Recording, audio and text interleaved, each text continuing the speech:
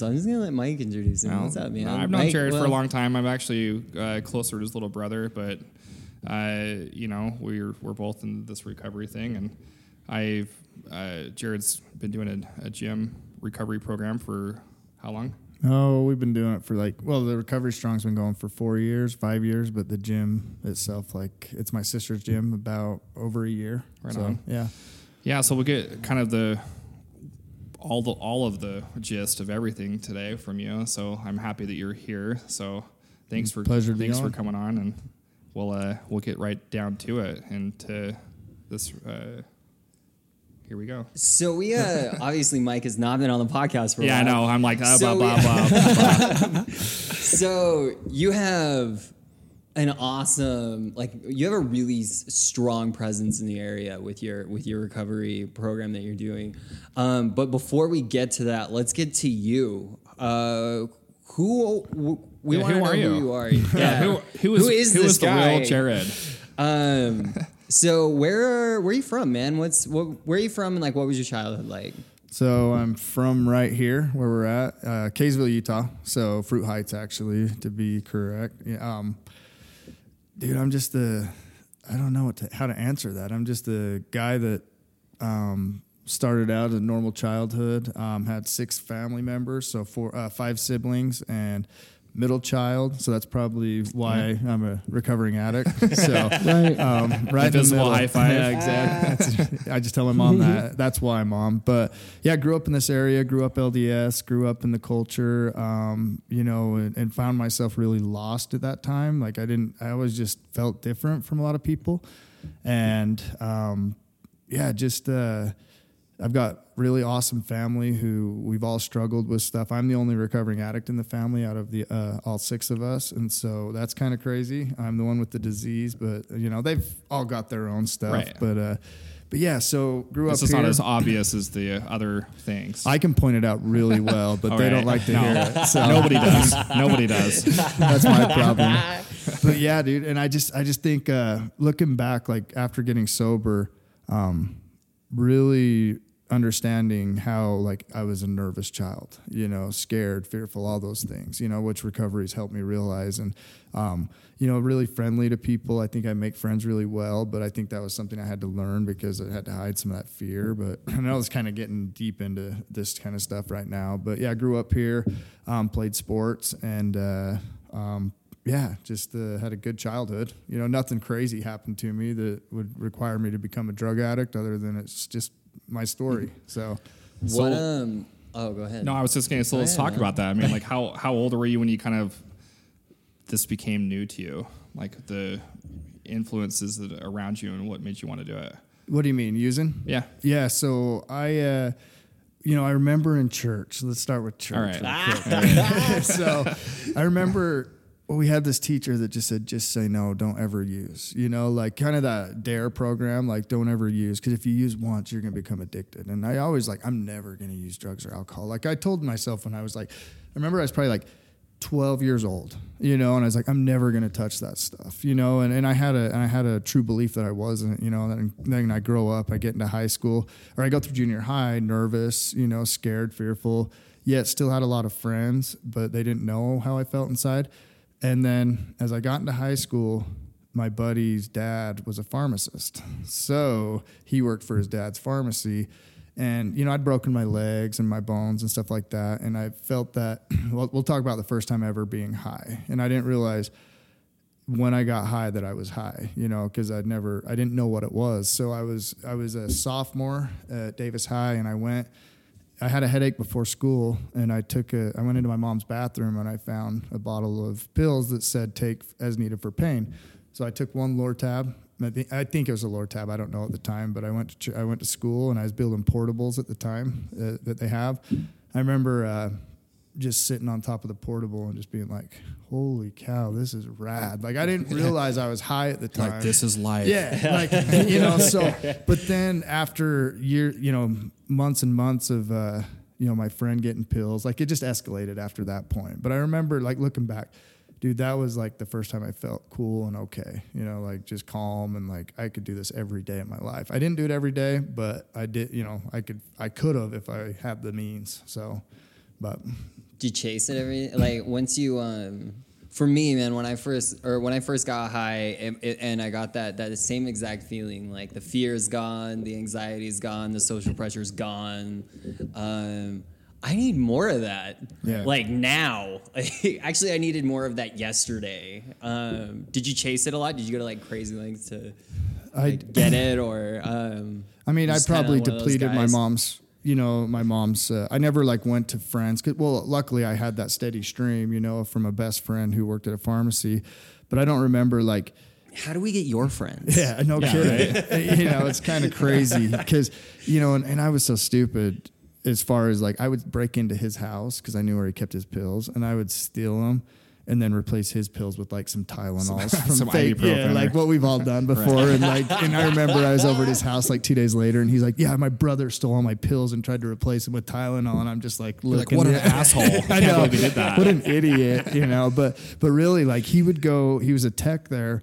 And he would go every day, and he'd come back with just pill after pill after pill, like tons. I don't know what I was taking at the time, but, and it was a weekend thing. It wasn't like a everyday thing, but we knew who had them. So, and then that was just a party time in high school. It was fun in high school. Right. So that like sophomore all the way to senior year, pretty much. Pretty much. I'd say probably junior to senior year is when it all took off. And during that time frame, like, did you ever get in trouble with anything? Like, the first time, with alcohol.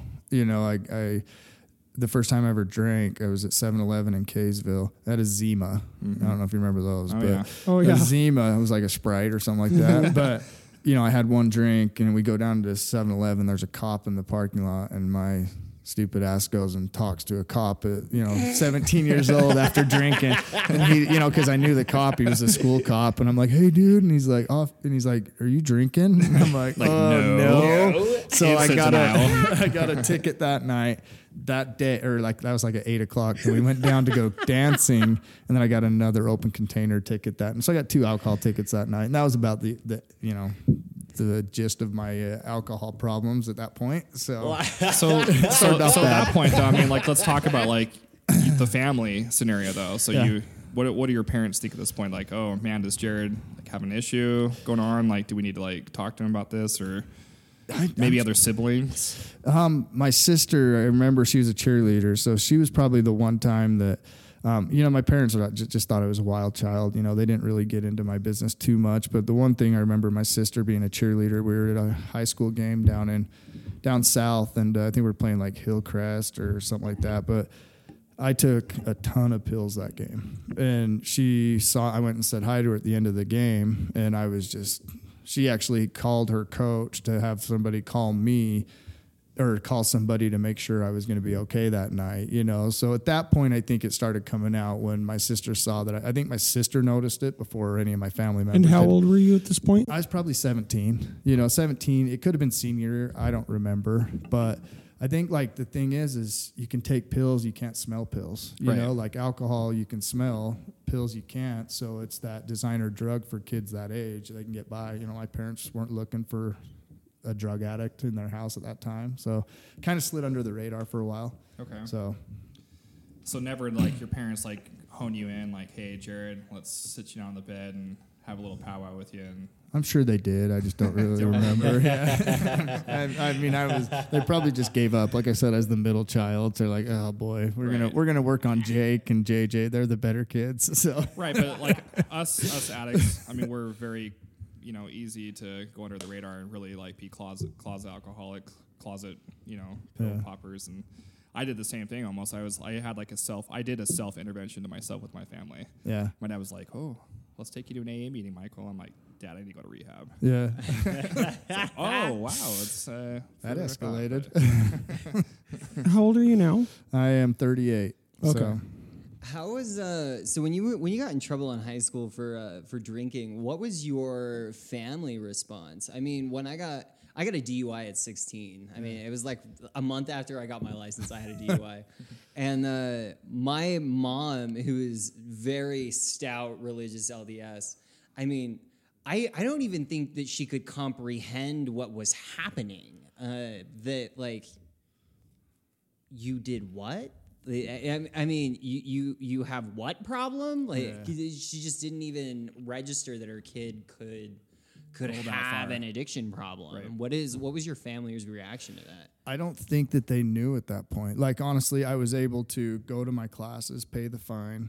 And they didn't know, because a DUI is a little bit, all it was a pay the fine type of ticket, I think. And then I had to go to an alcohol class, but I think I was able to hide that from them, So they didn't know about it until maybe, when they did find out about it, super, super disappointed. I remember my mom, like hiding alcohol when I think I was 19 and she was a primary teacher or something. And I did the smart thing of hiding my 18 pack down in the bookshelf where she has all of her teaching stuff. So that Sunday she goes in to teach a lesson and finds all my alcohol, so going to that, like what happened there, like just pure disappointment. She hated me. I felt like she hated me, at least at the time.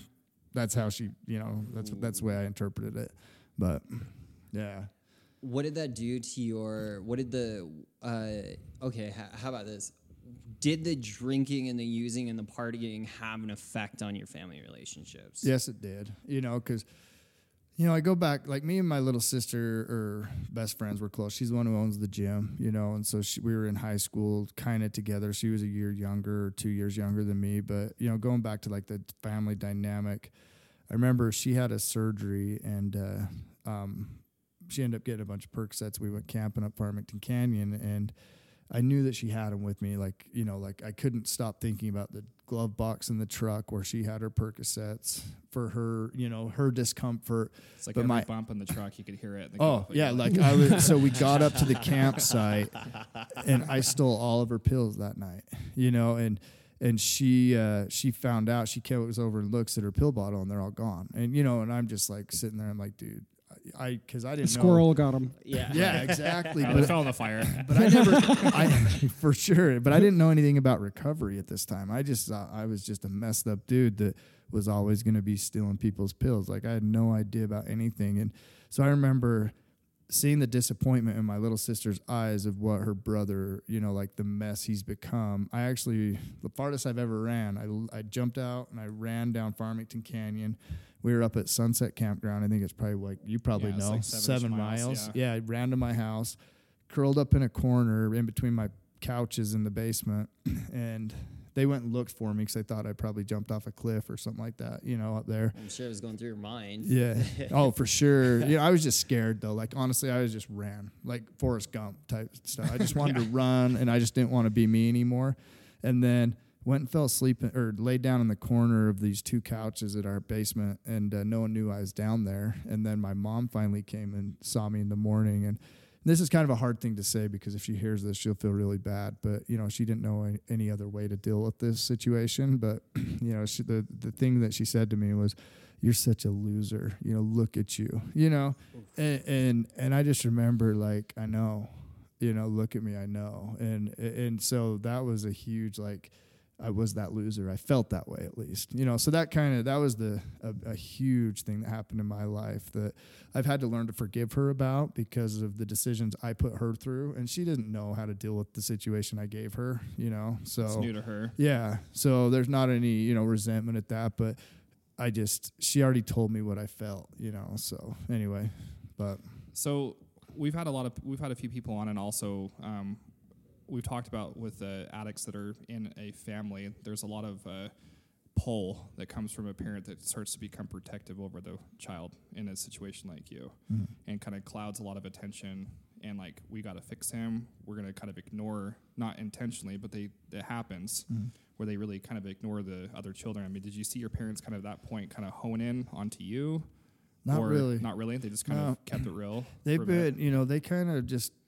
We're really close, but we give each other space. And so when I went to treatment, they never really, it was just kind of let him do his thing. And it's been cool because I appreciate that because my mom isn't overly bearing, like we don't talk all the time. Like, I could go weeks without talking to her and that wouldn't be, abnormal. But yeah, there wasn't anything like that. It was just, I didn't want to let them down again. So, that kind of happened when I went to treatment. Right. But So let's back up a little bit then. So the situation happened at that point. I mean, what did you do from there? Like, did it? Drugs kept going on for a while until then I found OxyContin. Okay. Yeah. So that we were in the Percocet days. You know, Right. this was still right out of high school, and then I found OxyContin, and then that's when things changed So for the worst. At this time, like say, like in the area like where you said your mom found you, like, were you still into sports and things like that? I was. So we were always in. I mean, because obviously some alarms are going off that you have a problem. Like at that point. Yeah, well, I was still into sports. I mean, so I'm not sure when the time frame is on this, but I did get kicked off the high school team because of sloughing, you know, like that, the soccer team. And I grew up, JJ, my older brother's really good at soccer. He was the all-star. My little brother was good, you know, so I was just caught in the middle, and I was always just kind of like just trying to figure out what I wanted to do, you know. I never really found myself, but I was trying to do sports at that time, but partying was more important too. So the reason why I ask is because just as a perspective that I found interesting through my own recovery is I'd see these people like at meetings and stuff, you know, and just to give like a description of what you look like right now, you're kind of a big guy. You look pretty tough, you know. Facial hair and fit, obviously, like a football player. That's what I'm looking like. That's what I'm looking at. I laugh at that. Well, anyway, my point is, and you were into sports and all that stuff, and so I wonder, and I've talked to people, I don't know, like that, and it kind of surprised me that because like when I seen someone like that, I'd always look at them and say, how can you have any problems? You know, and I've asked people this question before, and they kind of said like, it kind of worked against them in a way because people thought, you know, like, well, yeah, I'm big, I'm 6'2", you know, I'm muscular and whatever. So, people just thought I would get over it, like I would muscle my way through it somehow. You know, that I'm better than this disease. Yeah. Does that make sense? Yeah, I get what you're saying. I just the thing about me and is so they didn't get the help they needed when they needed it. See, and I didn't know. So I remember when the first guy I ever heard, you know, back when started OxyContin, the first kid that I ever heard went to rehab. I was like, man, I want to go to rehab, like, because I heard that there's like a chance to not be this messed up, you know, that physically need something every day to not get the shits and the sweats, you know, stuff like that. But like, I was caught in this facade where I had to pretend I was a lot bigger than I was, you know, because like I said, I was riding my brother's coattails trying to be in his shadow, you know, be bigger than his shadow. And so I think that's where I was inferior, and I felt that way. So I didn't look at myself as tough, you know. So I think the guys that you might, you know, think that way, they're probably the biggest, they're probably down on themselves the most, you know. They wear a big disguise, I guess. Yeah, and that surprised me. Like when I would, you know, meet these, you know, big tough guys, and they would sit there and say things like, you know, I'm afraid, I was anxiety ridden, I was nervous all the time, and I'm like, how can they be like me? Yeah. You know, I mean, it just goes to show like the disease doesn't care how smart you are, how big and tough you are, like whether you feel like you should be an example to somebody else, you know, people look up to you. I mean, it's all the same, like flat across the board. What? And I think you and me are pretty similar. We're both kind of scrunched in the middle child, you know, and I've always known that about you, that you would never think that you had an issue going on. And same with people would say that to me too, like, oh, Mike, you always seem like you're such a happy, nice guy. Yeah. Always, you know, happy, smiling, whatever. But on the inside, it never, you know, there was a lot of shit going on. Oh, yeah. You know. For sure. Yeah, just, you know, but thank God recovery helped me figure that out. Because like I said, I go back to, I didn't know what the fuck was wrong with me. Like, I just thought I was a dude that was just going to get up every day and just be a waste, you know. So, yeah. But yeah, luckily, you know, recovery helped me work out some of that stuff. I'm still that guy though, you know, like deep down, like I still need people, outside people, like pat me on the back, good job, Jared, you know, a little cheerleader in the back, you know, that kind of stuff. But that, I hope I mean, I don't think that'll ever go away, but at least I can survive, a productive life right now because of recovery. So, but let's hear about the OxyContin thing. Yeah, I had a stint with OxyContin myself. And then there was OxyContin. I really like that line. I know. It's like we grew up. Exactly. That was like the day I took the Lortab on the portable. The OxyContin was like times 100. Like that feeling. I remember just the whole cutting it up and snorting it was just like, it was just a total. I felt like I was being so bad at the time, and then it started out. I was up at college, first year of college up Utah State, and I'd messed with it a little bit, here and there, but then I went to school, barely graduated any classes. I went to party, and came back. It was summer. I don't remember what summer it was. I was probably 20 years old and met some dudes over at the 7-Eleven. Once again, the one in Kaysville, and they had some. And I was like, yeah, let's do some. I remember, and we went, did a line, went over and played kickball over at Barnes Park. And I just remember that was the day of that summer that I was like, I have to have this every day.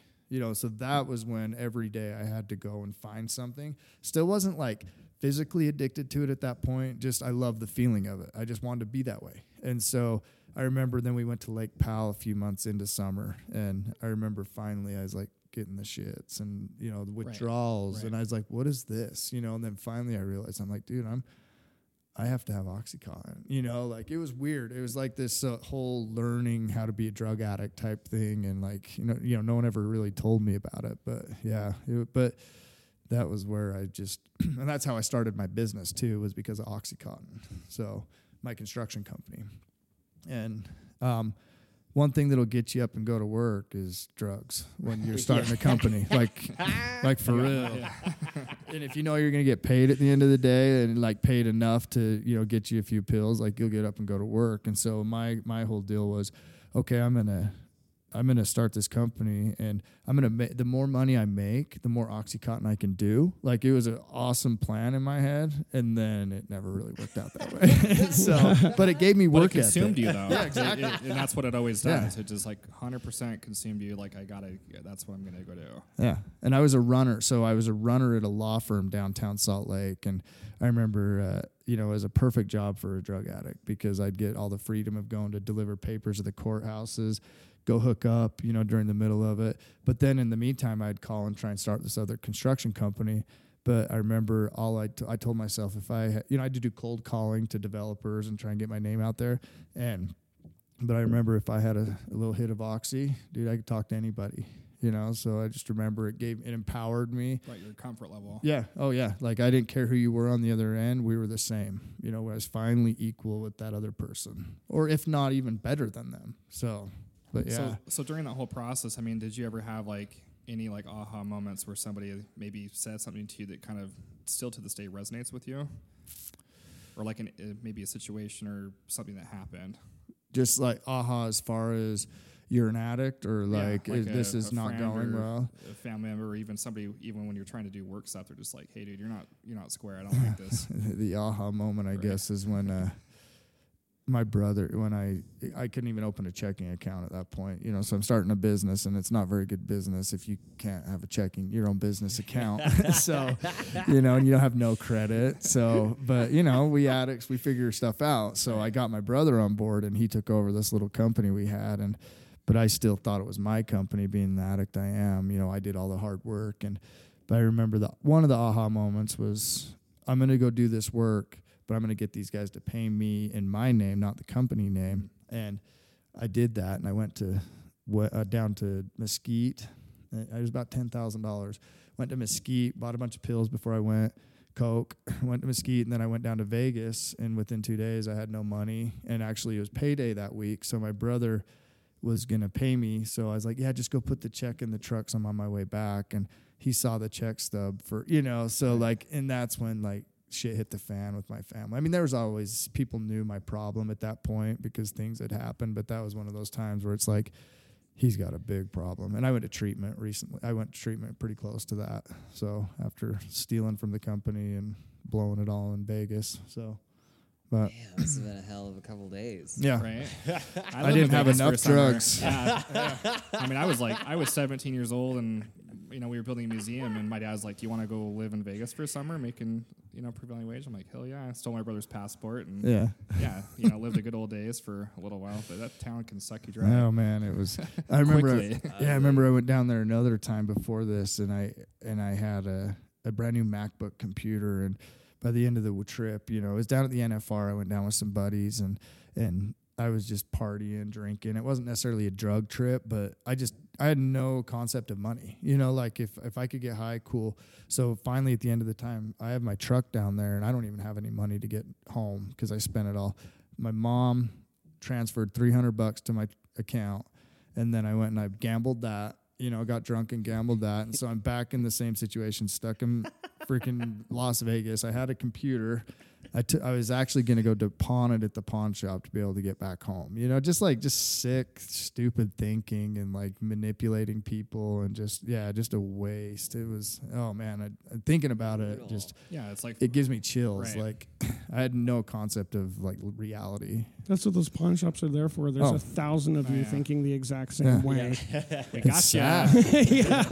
Thank you. I'll never see you again. Like a $1,200 MacBook, I'm gonna go get $50 for it. Yeah, For gas money to Yeah. get you halfway home. Yeah, exactly. I would have got to Mesquite. Right. So, but yeah. Well, let's kind of move this direction over to, let's talk about treatment. Okay. Okay, so you, at this point, you're obviously in your lows. I mean, what was it So at I went. that point? So, my family. We can take this back to family. After that trip to Vegas and all that stuff, we had a little intervention at my sister's dance studio in Kaysville, and Did you know about it? I did, Okay. because I was right. I was like, I don't know what's wrong with me. And so, what happened was actually, I knew about it, but I wasn't ready because I stole a bunch of stuff and I pawned it as my sister's wakeboard and all this stuff. So there was a reason for the meeting. But I remember, it wasn't like we're gonna go get him sober. We're gonna call his shit We want out. our shit back. Yeah. So it was over there. Our whole family was over there, and I remember showing up, and it was about the $10,000, and we were all just sitting there fighting. My grandpa and grandma were there. My old, all of my siblings were there, I think, pretty much. And my sister owns the dance studio, was actually downstairs with her kids, I believe, is what happened. But either way, she was downstairs, and she could hear us fighting. And then she walked upstairs in the middle of this, bickering, me just telling everybody that they owe me. I don't owe them anything, even though I stole all their shit. But she just walks up, and I just remember she just stopped and just asked, "Jared, do you need help?" And it was that soft, like, just, I want, like, loving question. And I just sat there and I just broke down and I cried. And I said, yes, I can't do this anymore. So everything just melted at that point. And within 3 days, I was in treatment. My grandpa went to the pawn shop and bought everything back out, to disperse it to the family members. And that was my first taste of treatment, where I went to a 60-day inpatient up in Park City, did 90 days outpatient, graduated, learned about the disease, learned about addiction, learned about why I was the way I was. And that's when my life changed. And then I got about 18 months in, 19 months in, my grandpa died, girlfriend, and then I kind of got normal again, and I started drinking again. And, so I went back out for another, 5 years. And then finally, I don't want to glorify all the drug use, but I was just killing myself every day, like just so many. I didn't do Oxycontin at that point. I was taking Lortabs, bottles and bottles and bottles of Lortabs, and the Tylenol was going to kill me before the pills were. The Tylenol was going to just mess up my liver. So at that point, I just was like, I've had enough. And that was January 6, 2015, where I checked back into an outpatient program and successfully completed that, So that's where second round of recovery started, January 6th. Let's talk about this, because I know a lot of people have had a few stays in rehab. They've gone a couple times. I mean, from your first time to your second time going in, what difference did you notice in yourself? Like, was there, we talk about in the AA something that's, a power that's greater than you. Mm-hmm. Like, or a spiritual awakening? I mean, did you? I think I finally realized I was going to die. Like, I knew I was going to die. when I was 22 and I went to treatment, you're still young. And I think something happened in my brain that eventually, like now being older, something clicked. And I just knew that I didn't want to do that anymore. You know, I never went to jail for other, you know, I got a few tickets, but the spiritual awakening, you know, I love AA. I don't go to a ton of meetings anymore, but I just went to a meeting and picked up my 5-year chip before this. You know, I just was like, I need to go down and get my chip. But well, hell yeah, congrats yeah, by the way. Yeah, it's crazy. I know, it's crazy. So, and there's a bunch of guys down there that I know, and so it was really cool. But you know, AA was a huge part of my life at the beginning, you know, but I'm not the kind of guy that's going to go to 7 AA meetings a week. I've got other things I want to do, but I'm trying to think of how to state this. Just there's a lot of things that I've done in recovery since the foundation, which was the spiritual awakening, finding a God. You know, I don't know who that is. It's just it can be earth. You know, for me, like getting up in the morning and seeing a sunrise, dude, there is nothing more powerful than that to me, you know, to know that there's something out there that's bigger than myself, you know, and that's what I grab onto. So, but. Right on. Well, let's talk about the gym. Okay. So, I mean, like so obviously, you know, this workout, I do a lot of cycling. You do too. I know that. I've seen you on Strava a few times. There. Not as much as you, but. Well. But, I mean, what made it so you wanted to kind of focus over there? Is it service give back or? I think, well, so the whole thing of Recovery Strong came about when I was in treatment, outpatient treatment. One of our counselors posed the question of what are you going to do to change the face of addiction or break the stigma? And, you know, being just a kind of a recreational cyclist, you know, not a professional, I thought of Lance Armstrong's Live Strong Foundation, and I was like, Recovery Strong, you know, that's kind of a cool name. And I got online during that day, and my brother does websites and stuff like that, and I bought the name. I actually just this year, I actually own the trademark for Recovery Strong, which has been, you know, a little bit of a battle because I didn't trademark it when I first thought of it, and then somebody else trademarked it 2 years ago. So there's been a little bit of legal stuff that had to happen, but I just thought, like, that would be cool to have a Recovery Strong brand that's kind of towards the addict, but it's like Live Strong, you know, for cancer and stuff like that. So I started with that, and then watching Ian do Fit to Recover down in Salt Lake. I just wanted to be, I guess, let's just be real. I wanted to be somewhat important in recovery. Like, honestly, like I've just I wanted to not like to be egotistical, but I thought I had a lot to offer the community. You know, that kind of sounds egotistical, yeah. but that sounds like healthy ego. Yeah, I mean, could be worse. I mean, but I look at it too. I'm like, okay, so is that me trying to, you know, get out of the brother's shadow type behavior, you know? But this is a healthy thing, I think, you know, like trying to build something. And I like building businesses. Like, I like to do something that's out of my norm. I'm not like an awesome businessman, but I like the ideas and I like to do things that I'm passionate about. And so Recovery Strong came about. We're doing a lot of cool things this year with it. We're going to start a nonprofit. We're going to, you know, we've been doing the workout at my sister's gym for over a year, and we get 20 to 30 people there consistently every week, you know, which is, if not for them, it's really good for me to just be there for an hour, you know. From different recovery centers? People, it's for anybody affected by addiction, anything. If they went through a hard breakup, they're invited. You know, anybody that struggles is what we say. So, but we get a few treatment centers there, but it's for anybody in the community. So, but...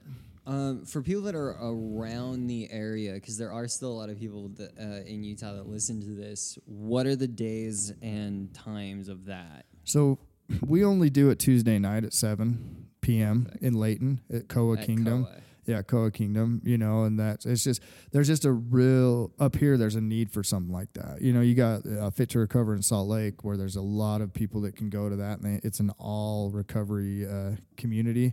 Ours is my sister's gym. She donates the time for 2 hours every night so we can have it for free.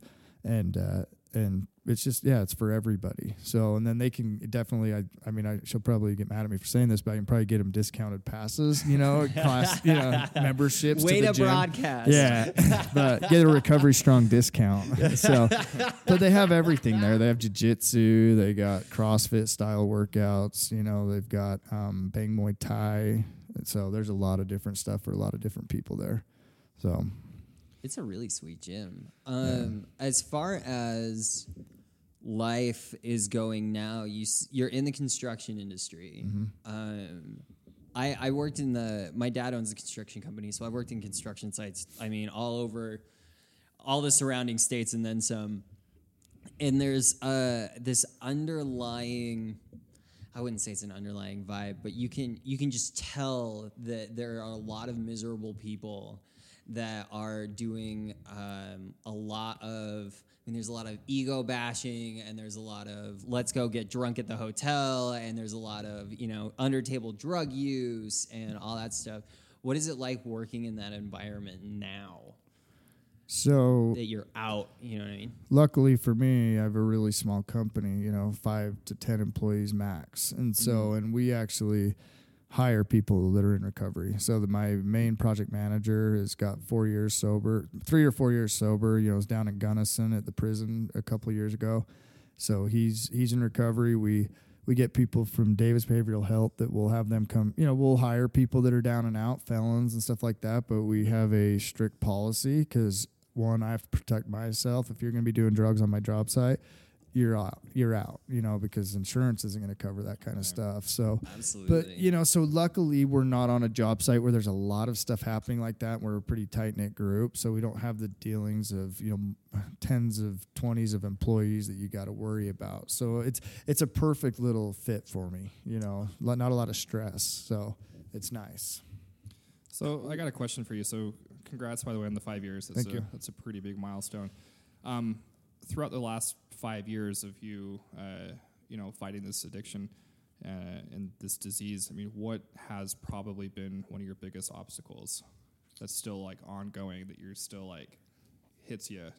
I think discipline, like daily discipline, because I'm the kind of guy that will be really excited about something and give it my all for the first, let's say it's a week that you're going to do something. Let's just button it down to that. I'm really excited the first day and maybe into the second day. And then I'm kind of like, I lose a little bit of, like Recovery Strong, right. Even that, super pumped at first. And then things die off. I'm into this. Yeah. Like life kind of gets in the way. And so it's kind of hard to figure out what's most important, because Recovery Strong doesn't make any money, doesn't pay my house payment, but that's not a good enough reason. I need to make it work. But so I guess daily discipline, sometimes I'm really disciplined to get up early out of bed and go do a workout.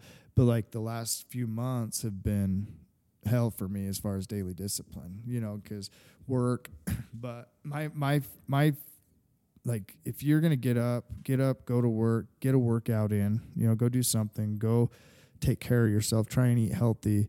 A lot of those things I haven't been doing lately. And so that's one thing, like I want to be able to finish stuff that I started, So the only thing I've ever finished in my life, honestly, is high school and 2 stints in rehab. Like that's it. Like that's all I've got. So so good for me, but the most important things in my life, but still, yeah, it's like I even had this challenge 2 weeks ago. I wrote down in my notebook, every day I had like 5 things, and I had a check mark for every day if it was a plus day or a minus day.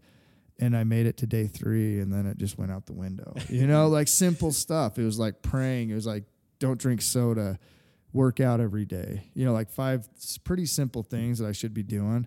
And I didn't do it, but I'm kind of just like in a funk right now, but that's being real. So. But we all have them. Yeah. It's not. The thing that I think it's so funny when you say you never finish anything. I remember the first time, because I used to smoke, and I remember the first time I finished a lighter for the first time ever. Like I struck it and it didn't light.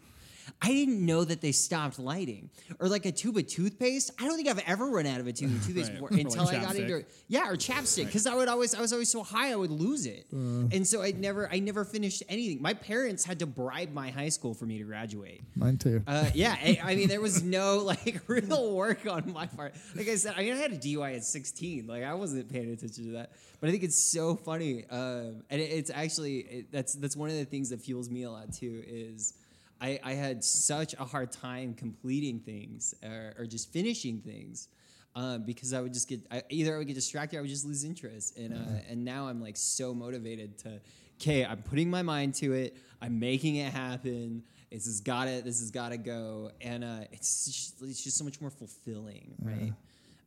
But we also have those down days. I know I have those days where I'm just like, I'm not going to do anything today. Screw you guys. Right. Like, I'm just going to sit around.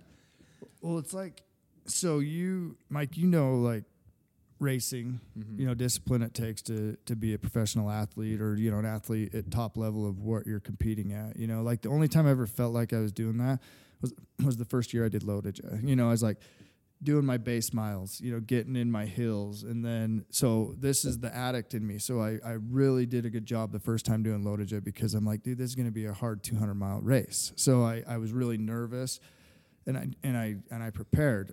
And then the next year, it wasn't that hard for me. The next year I laxed, you know, so the fourth year, dude, I had probably like 1,200 miles before I did a 200-mile race. And so, like, to be an athlete and to be consistent and to be disciplined, like, I look up to those endurance athletes that can, like, not eat a piece of candy because they're disciplined, you know? Like, I'm not that guy. Like, if you have candy, like, I want to eat it, you know? But I want to have the discipline to not eat it. But it's hard, though, because, but the addict mentality kicks in, though, because, like, I literally became addicted to riding my bike. Yeah. And I would kick myself in the ass if I didn't average 35,000 feet of climbing a week. It's crazy. And, like, if I wasn't riding 6-7 days a week, like, I literally was, like, punishing myself. Yeah, you are an addict. Yeah, I know. I was like pissed about it. I was like, oh, man. I didn't, you know, making all the excuses, and like really when I had my first child, that's when kind of like shit hit the fan. Like I backed off, and I was really beating myself up, and didn't have enough time to do it. And at that point, you look at your old times, and you're trying to get up something, and you're like a minute slower than you were. You're just like, oh, you know, fuck this. I'm not doing this anymore. You know, and this is stupid. Why don't you even do this in the first place? And you know, it eats at you. So I have a question. So you got 5 years. I mean, are you still with your girlfriend? Yeah, girlfriend. Okay. So you got girlfriend, two kids, two boys. Okay. So right now with your girlfriend and also your parents and close friends, I mean, are you still under the microscope? Are they still kind of red eye, like wondering, like, hey, no? That's the beauty of being in recovery and you know, doing action. You know, like I don't have that problem I had anymore. Let's just say it's right under the surface, you know, ready to be awakened with any drug or alcohol drink I take, you know, but like right now I'm honest. Like today, let's go, for example, we were at lunch today down here at the station park. I made a comment that was not a good comment to somebody, you know, and it set in my stomach for like an hour. Actually, I was coming down to go to this meeting, and I was like, I should call them and apologize, you know, because something wasn't right with me in my heart. And so I called her up. I said, hey, I said something that I didn't feel right about, you know, wasn't a good comment. I'm sorry. And she's like, what are you talking about? You know, and she's like, well, I'm like, this is more for me than you know, because I think it's that amends we talk about in in the steps, like noticing behavior and being able to call myself out on it. Like that was a hard phone call to make. But like being able to do that consistently, I'm not perfect at it, you know, but I've done a lot of things.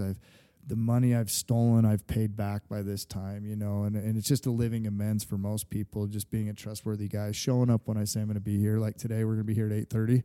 Be here at 8:30. Right. You know, the other day when I couldn't make it. Let me check my Nest Cam real quick. And that was 8:27. No, 8:27. No, but like the other night, you know, when you asked me to come on here and I couldn't make it, you know, it's making that phone call and being like, hey, you know, things have changed. I can't make it tonight. You know, just being consistent with your word and being willing to do this kind of stuff and get uncomfortable, because this isn't like, I don't love doing this. It's hard, sure, you know, but it's probably not easy for you guys either. Or was it at first, or is it? Well, the first time I thought I needed to go to rehab, the first thing I said to my wife as I went into there, I was like, don't tell anybody I'm doing this. Yeah. Like, I don't want anybody to know. Like, I'm just going to fix myself, and then I'm going to get out, and don't ever talk about it again. And like, you slowly has that changed? Oh yeah, like you start pulling the layers back. Like, I don't really care at this point if somebody's, you know, I think it's the opposite. If they can, you know, ask me a question, or, you know, because clearly they have a reason of why they're even asking. Yeah. It's not just to be nosy, but maybe they have an issue going on themselves. Sure. So trying to give the, you know, but that prideful level has kind of dropped. Yeah. You know, but I have another question. So I mean, like with your family boundaries, Mm-hmm. do you have established healthy boundaries now? Let's just say this. I can drink coffee in front of my mom and not feel bad. All right. So that's a big step. Right. Like being in the LDS, you know, and actually today I live next to a general authority. Mm-hmm. I don't know what his official calling is, but I had 2 coffees this morning in my truck and I was getting out there going to church and I almost felt guilty like carrying the coffee. Sure. But I felt that again today, the shame of like, Yeah. I'm like, it's just fucking coffee. Right. Like they're anyway. So, but yeah, honestly, like, being okay with just who I am, right. and being, you know, my older sister got pregnant when she was 16. You know, and so we've had a few different things in the family my family's become more awake in themselves. You know, they don't judge as much. They're compassionate to the people that are struggling, and so that's been the blessing of all this too. Is it's like they're the kind of people that you can go over and hang out with, and they're not going to judge you. You know, so. And it's healthy to have that, to be able to have a kind of an open mind. You know, my parents, same way. Our whole family have always been like open book, like let's just talk about it. And you know, I've had issues with on the in-laws side of, you know, overly active LDS people, and not that it's wrong. Yeah. You know, it's them, it fits them, and they like it. And but I feel like even with them, it's been massive milestones, just like of being a little more understanding. Clearly, I don't fit the mold of, you know, I did go on a mission and stuff. I got tattoos, drink coffee, don't wear my garments, stuff like that. You know, I'm kind of on the other end of that. Yeah. So it feels refreshing, like to kind of like let it out. Like, this is who I am. Like, love it or hate it. And it's cool because, like you said, and then it gives somebody else the courage to do that as well, you know, and that's what I think is awesome, is it just be yourself, you know. I spent so many years just trying to please people and just trying to be somebody I wasn't, and so now, I mean, it's not perfect right now, you know, like I said today, I had that incident where it's like, but I love the back of that chip in the AA meetings, to thine own self be true, you know, that saying, it's just like, it's beautiful. You know, I didn't know what that meant when I first started going to AA. I remember reading the back of that, and I thought I couldn't make it make any meaning. Yeah. No, literally, I couldn't make those words make a statement. Mm-hmm. Like, it sounded like blue sky birds, sunny day. A haiku. I was like, Yeah, he's like, that's cool. I was like, okay, that's some weird Yoda shit, that nobody really knows what it means. For about, I bet it was, I had to be clean for about 4 or 5 months before it made sense to me. Because the idea of being true to myself was so completely foreign. I couldn't even conceive of that sentence that it meant anything. That's the truth.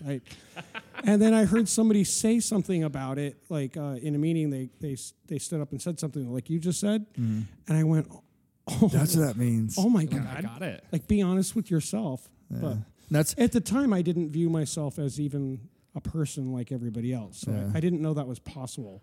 So that saying like fermented in my soul when I popped dirty for a drug test in outpatient this last time through rehab, and they brought me in, and I knew I never used, you know, and they're like, well, it's saying you're popping for benzos. And my counselor, a buddy of mine, actually went to school with, you know, he told me that saying, because I was really upset about it. I was like, dude, fuck that. I'm sober. I'm being honest. You know, I'm doing all this stuff, and then they tell me I'm not. Like, took resentment towards that.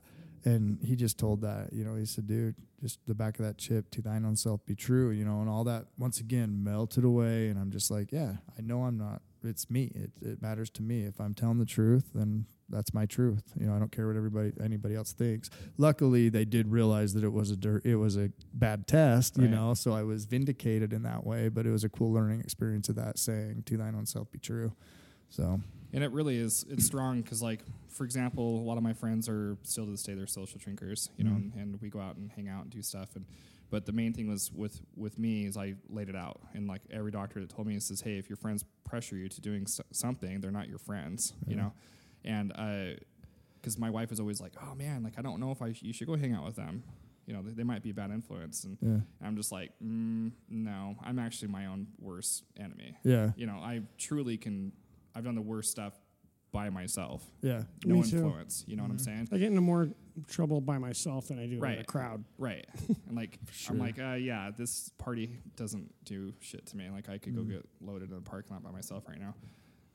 But I really do love that, because if you can be honest with yourself, then you ultimately can be honest with everybody else around you, with business, family, members, or whatever. And so I appreciate you telling us your story. Yeah. I also wanted to touch on two things that you had to say.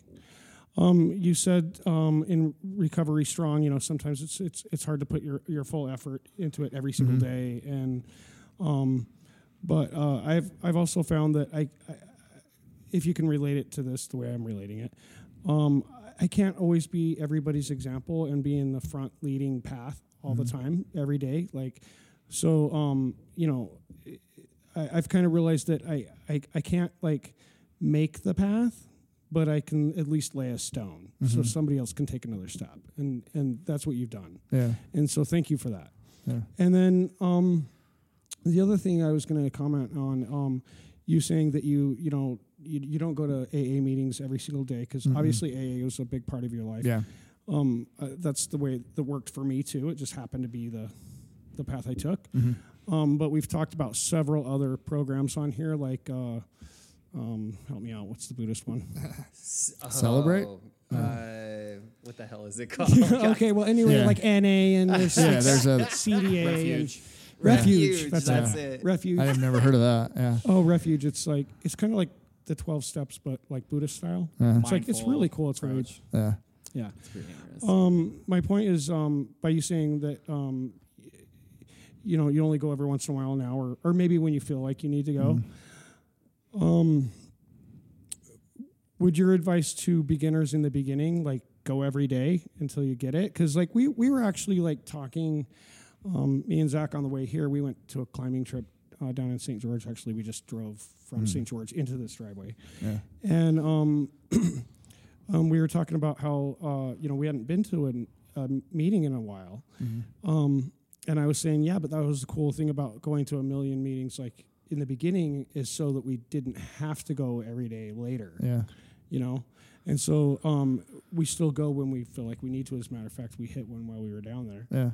And it was pretty cool, like to hear someone else's story, get like a refresher course of like, that's why I don't drink now, is because I don't want to be at the beginning again.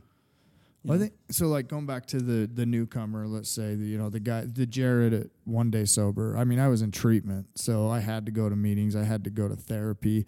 I had hours and hours and hours of treatment. If you can't afford treatment, the guys that reach out to me on social media and ask me what can I do to get sober, I tell them go to a meeting. Like that's the only thing I can tell them. If not, go to a treatment, find somebody you can talk to. But I still think, if you have to go to inpatient, cool, that's a good place for you to start. But if you can't afford it, meetings there's a lot of stigma behind the meeting too. People, I don't fit in. I don't, I'm like, well, you don't fucking fit in anywhere right now because you're a mess. Right. Like you don't need, like exactly.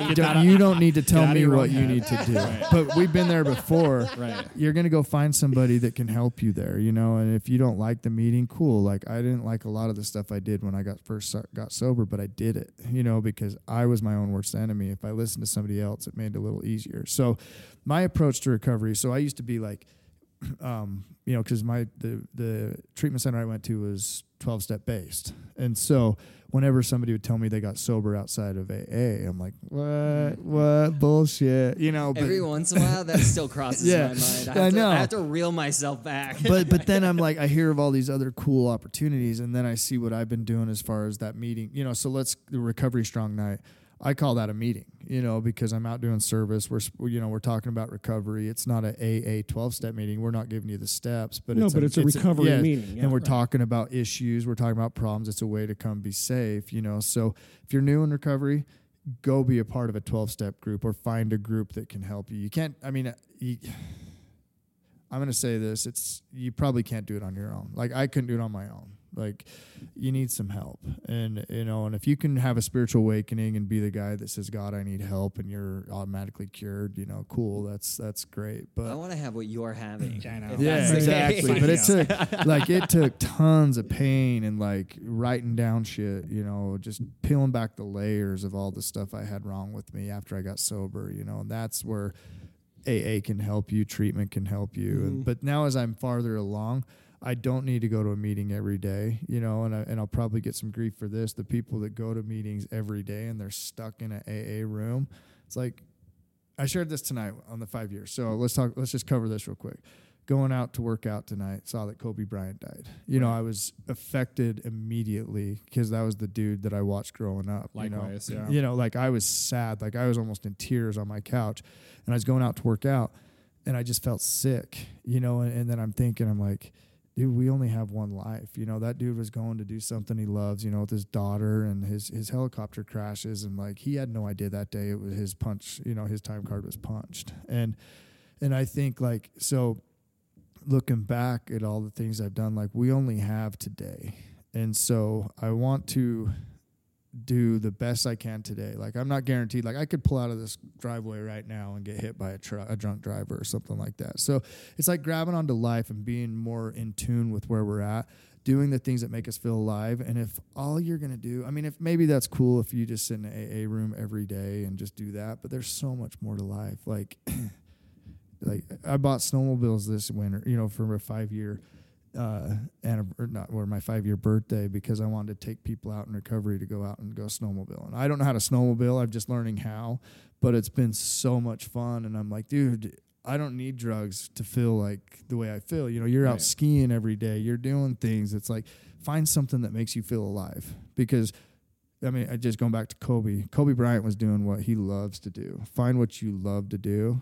And then, you know, if you die doing it, like, cool. You went out, you know, went out with your boots on, man. So, yeah. And that, I mean, today's been a weird day as far as like reflecting back at who he was. And, you know, like, I don't know all of his story, but he was a professional, and I respect people that are professional and the best at what they do, you know. Well, especially like, I mean, being like a Jazz fan, you're like, you know, we grew up hating. Hating. You're just like, you know, I don't like the Lakers, and especially when Malone went over there too.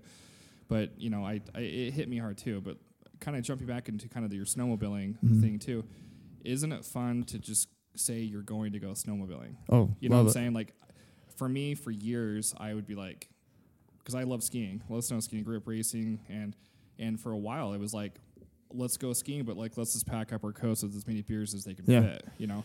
So the object was getting drunk while you're skiing. Yeah. And now it feels like the opposite, where it's like, I really enjoy going. You're pumped to skiing. go. Yeah. Like I'm like enjoying. You smell the outside, the wilderness, and you know it's really refreshing to be able to just enjoy that and not make like the drug or the alcohol the nucleus. Yeah. You know. Well, the only reason I was able to buy a snowmobile is because I stopped using fucking drugs. So it's like that's like the hard truth of it. Like it probably financially it probably wasn't the greatest decision, but I'm like, dude, at least like it could be worse. I know. I actually pulled up my calculator and I was doing like that. Like, you've been sober this long. What was your daily habit? You know, and gave me like a number of how much money I've saved. I'm like, yeah, we can afford it. Yeah. So you're like done. Yeah. It's like we could buy a dealership now.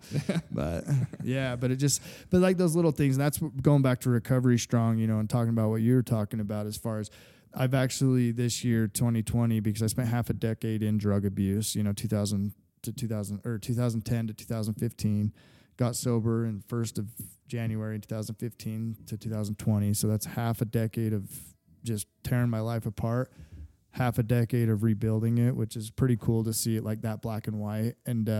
And Recovery Strong this year is going to be a really cool year for us. I've got my brothers helping me, family members that are going to help me, that I'm excited to see where it goes, and like the shirts and stuff like that, to be able to donate money. Like we sponsor guys to run, we sponsored a few guys to run Spartan up at, and we've got, I just ordered kits from Hyperthreads. We got new Recovery Strong bike kits. Yeah. So we've got a lot of cool things we're trying to do just to spread like that message of, you know, we're going to do a campaign called I Am Recovery Strong in a couple months, and we're going to get people to just put a little little 5-second or 10-second video of why they're recovery strong, and a lot of cool messaging.